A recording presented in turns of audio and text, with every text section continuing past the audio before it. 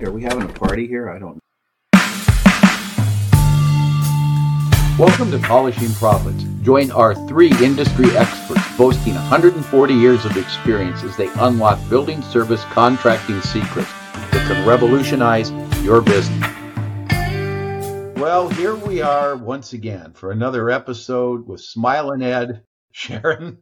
See, I was smiling. Look at that. That's pretty good. Electronic janitorial closet. Yeah, I'm always smiling. Always smiling. Well, we're going to have another episode today on time management. We had one prior to this. We're doing 3. Who knows what order you're going to watch these things in. So this is the second installment. If you can go back, and I'm horrible on knowing what episode is what, so I should probably get better than that. But there's a time episode prior to this. And the whole thing is, how do you use your time? We talked about that. So if you go back and take a fast look at that. And let's see, did I really introduce everybody? Ed, wave. We're real formal here. Sharon, interesting bit of news for the audience. Sharon's mother used to be called Speedy, but we didn't ask why. So, but I think that goes with our time. Her name was Ethel. Ethel, so, okay. Like the gasoline Speedy. They used to call her Speedy. Yeah. That's a perfect lead into our time.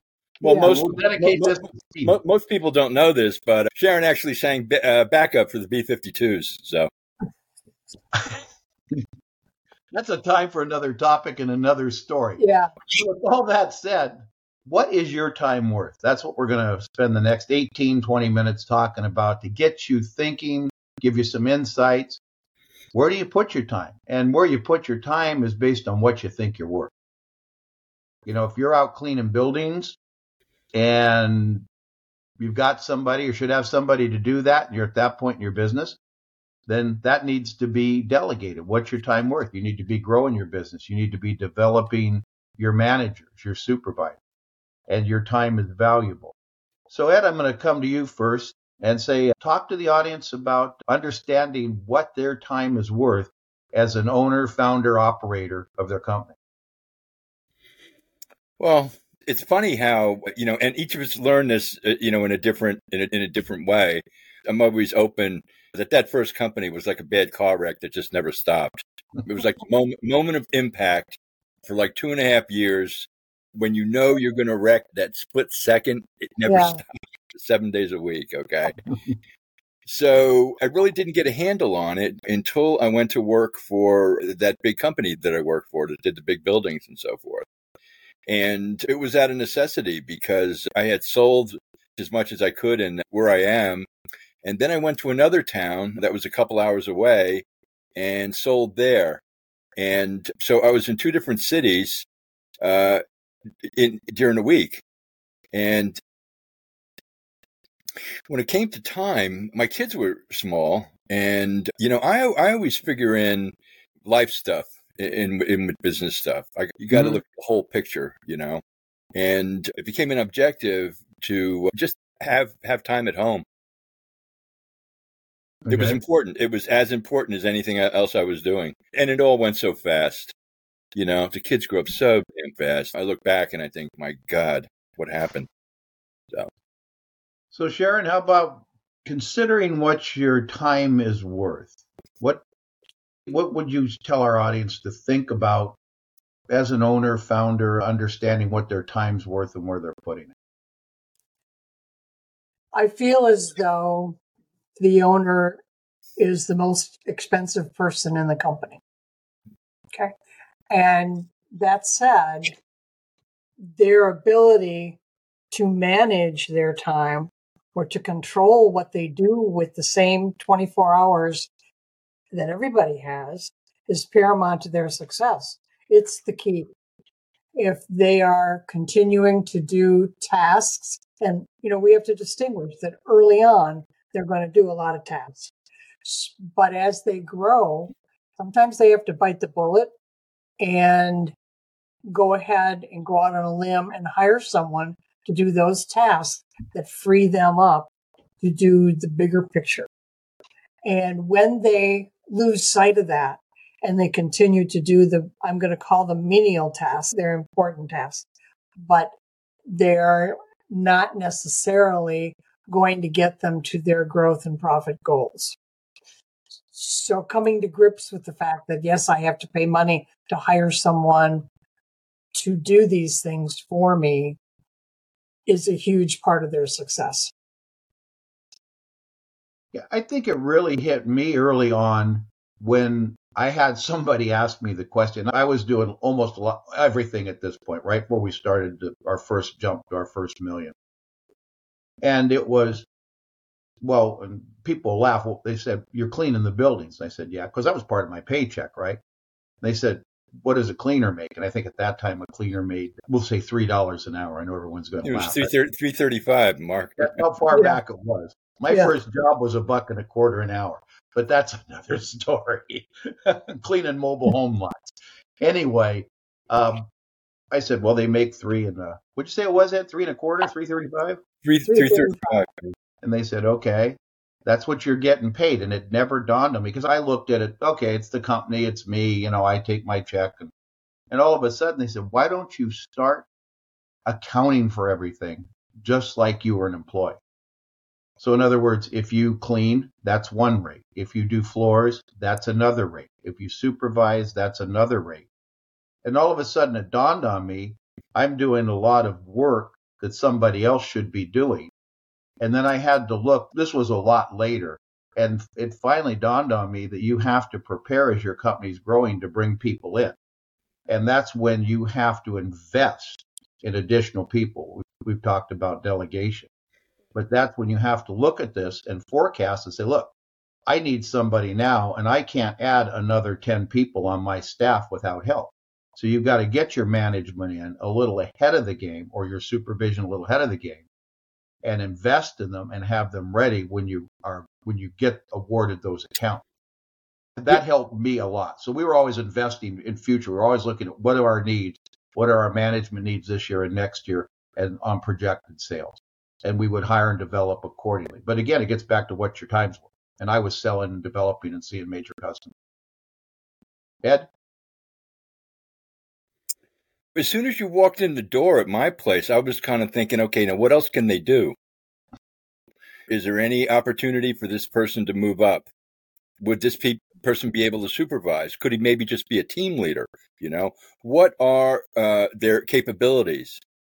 And then the other thing that I made out like a bandit with was I wanted to know what else they knew. And there was amazing people that would come through looking for part-time work. We had a carpenter who did absolutely unbelievable work. And he had a little part-time job cleaning at night, And I know I've told the story about the T-shirt kid, but this guy built us the most beautiful deck that I couldn't have even imagined around a pool.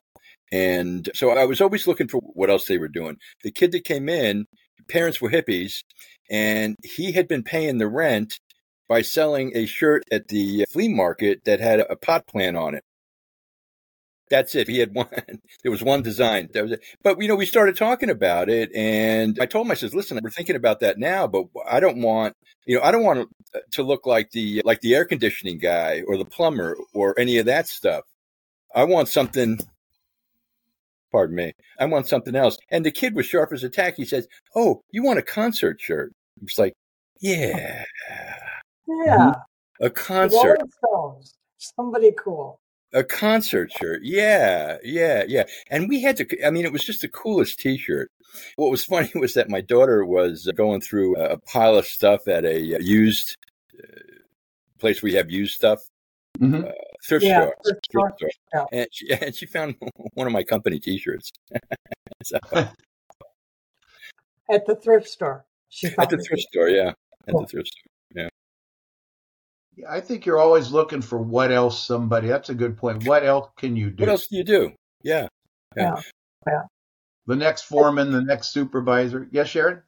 I think one of the other techniques that was not an issue when I had my business, but it is today, and that is the addiction to social media and digital distractions. And I feel that controlling those is a huge part of your ability to get more things done and to delegate. A lot of people leave their email tab open, they get notified every time there's an email. Same with text, they get notified. That's one of those distractions that takes you 12 minutes to recoup from. So every time those things come through, you're going to be having downtime. So my advice is to turn off the notifications unless you're expecting something important to come through, or set blocks of time where you are checking emails maybe at first thing in the morning. Maybe it's at 8 o'clock, 8:30, not again till 2, and not again till you go home at the end of the day, unless you're expecting something. Same, texts might be a little bit more urgent, but texts now today have become so commonplace that people are just glued to their phone waiting on these texts. So management of social media distractions is a huge part of your ability to control your time and get more done. Yeah, one thing to add to that, I know that there's I'm seeing it like more and more and more, people that are relying on their employees' smartphones. Mm-hmm. There's timekeeping apps, there's GPS type apps that if you're not at the right building or if you're at the bar instead of the janitor's closet. So that's another consideration when completely turning off the phone. There's people now that are using it. So, but that's where you have an administrative assistant or a supervisor or a manager monitoring that. It's not something other than in the early years that the owner would monitor. Early days, yes. But then that's handed off to someone else to monitor. So the owner can still focus on growth and development and sales and profitability. Yeah, interesting. It gets down to our other time usage, episode. You have to look at what you think you're worth and who should be doing it. You really need to know where your time is going. And that gets back to our other episode.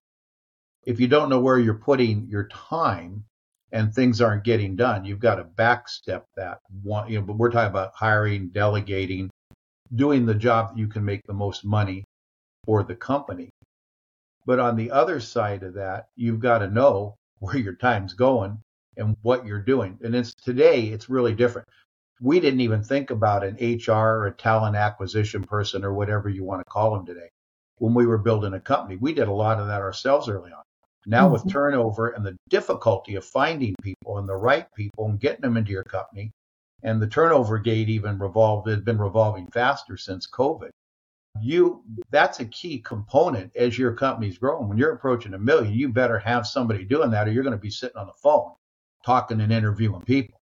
And I've really learned that from talking to my clientele. That's a big thing that has changed in being able to get out of your own way, is that turnover gate revolves a lot faster than it used to. And that's one of the first things. You've got to have people coming in when your turnover and churn is being affected at a high level. And that's something, that's probably one of the last things I got was an HR person. We used to do our own, the managers would do it, early on. And so, but what are you spending your time doing? And one client I was working with, we looked at it and he was spending all of his time interviewing. I said, this has to stop. I've got one like that now. I totally hear what you're saying. She spends one day a week interviewing. That's all she does. That's crazy. Not at her revenue level. It's time to delegate. We're working on that, bringing somebody in to do that. And that's a key point. Revenue level has a lot to do with it. Yeah. And back to my earlier point, sometimes you have to invest out of your cash flow to get that person in before you really need them and you're at a crisis moment. You don't want to be hiring. My thought was, when I'm delegating, I don't want to be hiring to cover a crisis. I want to be hiring ahead of that. And it's not always possible. But definitely, you've got to be working ahead. I always call it ahead of the snowball. You want to be behind the snowball, not in front of it. Mm-hmm. That's a great analogy. Yeah. Well, and it gets to delegation. Then somebody says, well, how do I know what to delegate? And I've used this. I forget where I've got it. I think most everything we all talk about swiped anyway. It's There's nothing new under the sun, as it says in Ecclesiastes. So somebody said, well, make an org chart. I remember sitting in a seminar. So I made an org chart and I put CEO and I put whatever. And he said HR, training, and I made a block for everything. Now he said, put the people in those blocks that are currently doing those jobs. And he said, if it's you, put it in there and try to figure out how much time you're putting in as the HR person. Just guess. He said, I don't care. But if you're doing that job, you put your name in that box.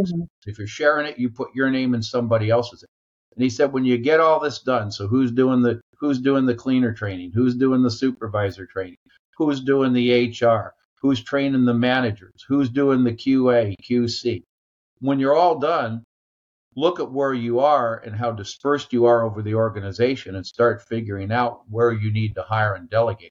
One of the best pieces of advice I ever got, and I still walk clients through that to today. And it's a real eye-opener, deciding what I should be doing with my time. And they'll find all of a sudden, well, I'm out in the field far too often answering complaints. Well, that sets a whole nother series of questions you need to investigate as to how to get that closed. So you just take the org chart and work through it. And coming up with that org chart and the descriptions and filling it out requires time and planning. If you're operating by the seat of your pants, where you come in each day and it's a new set of surprises and what am I going to work on today without a plan, you're never going to have time to do that. That's a very important tool, really important tool to use. How many times do we all hear, I'll let you guys talk to this, you talk to somebody exactly like that, you're working with them and say, well, I don't have time to draw that chart up. I don't have time to mess with that. And then the question gets down to, well, what do you have time to do? Right. And it really gets down to, what are you worth? It does. And if you're putting your time in the areas that aren't getting a good return, you're worth less. The way that I put it is that you can't afford it. You can't afford to be doing that. I mean, you will lose money. You can't afford to screw around like that when somebody else can do that. It's like throwing money away. That's all. Absolutely. I bet that gets their attention. It does. Now, there's one other thing that when I would bring supervisors or managers aboard, one of the things that was real important was that I had their back. Okay. And I had a kind of a standard speech about, look, this is the first job that you've ever had where you have a mistake quotient. If you're not making a number of mistakes, then what that means is that you're not doing anything. Right. Okay? The only people that make mistakes are the people that are doing stuff. And I would rather you do something than not. Yeah. Well, where are you using your time? We're back to, we all get 24 hours in a day, no more, no less. And are you doing the things? And if you're involved in the business development, the growth, and the client engagement side of the business, which was where I like to live. If I didn't live there the last 15 years, I was operational as the CEO and a lot of other things. My hands, got my fingers in it just because we had to. But you play to your strengths. And if you like operations, look for a salesperson in a business development. If you love sales, look for somebody that can plug the gap that you're not good at. You don't need to look. I think a big part of good time usage is hiring to your weaknesses, not to your strength. Bring somebody on that can complement you, do what you give them to do better than you can do it. And I will say, when I was the last 10 years or so, everybody on the team, I couldn't really do their job. I couldn't do accounting and all that stuff that the CFO did. I had very little interest in the HR other than when we got in it. They did the job so well, the managers, because that was their job. And you've got to find the people that can take that over and do it better than you can. And sometimes for the owner, that's setting your ego aside. Because when you build the business and you kind of do everything and you come up, you get that. At least I find it true talking to people and even myself. I did it all, so I know it all. Well, that's not the case. Get somebody in there, hire and develop people to support your weaknesses. That's just a piece of advice I found really valuable. And when I started doing that, the company started to change. Well, you have to keep in mind that you're the most expensive person in the organization. And that means that every minute you spend really counts. And that if you look around at successful people that you admire, they have the same 24 hours every day that you do. So if you look at what they do and how do they use that time, it can give you some insight into what you should be doing in your business. All right. Very good. And to close up, we're going to do our scrub down, which we're going to provide just our insight on what we think the key takeaways were in our episode that you just listened to. The scrub down, a recap of what was covered on today's episode. So Sharon, I'm going to start with you and let you come out of the gate. Key takeaway for you on our scrub down here. Okay. I think the most important issue with time management is learning to control the time that you're given. Let's say you have 8 hours in the day, controlling it to available time and unavailable time. Available time when your office doors open, you answer questions, people come in and out freely. Your ability to get real focus and concentration during that available time is pretty limited. You're not going to get a lot of good planning time. In order to get that, you have to have unavailable time where your door is closed and you manage your time by thinking, planning, developing your company and your business. And everybody needs some unavailable time every day. Excellent. Ed? Yeah, one of the things that came out is being able to identify those tasks that you don't need to do, okay, that somebody else can do. And half the battle is just knowing what it is. Because if you think about what happens when we walk into the office, there's this barrage of all kinds of stuff. You know, if you're running the show, you know, everybody's got something. And being able to identify exactly what is the most important things and who can do what you're doing. Yep. And do it better.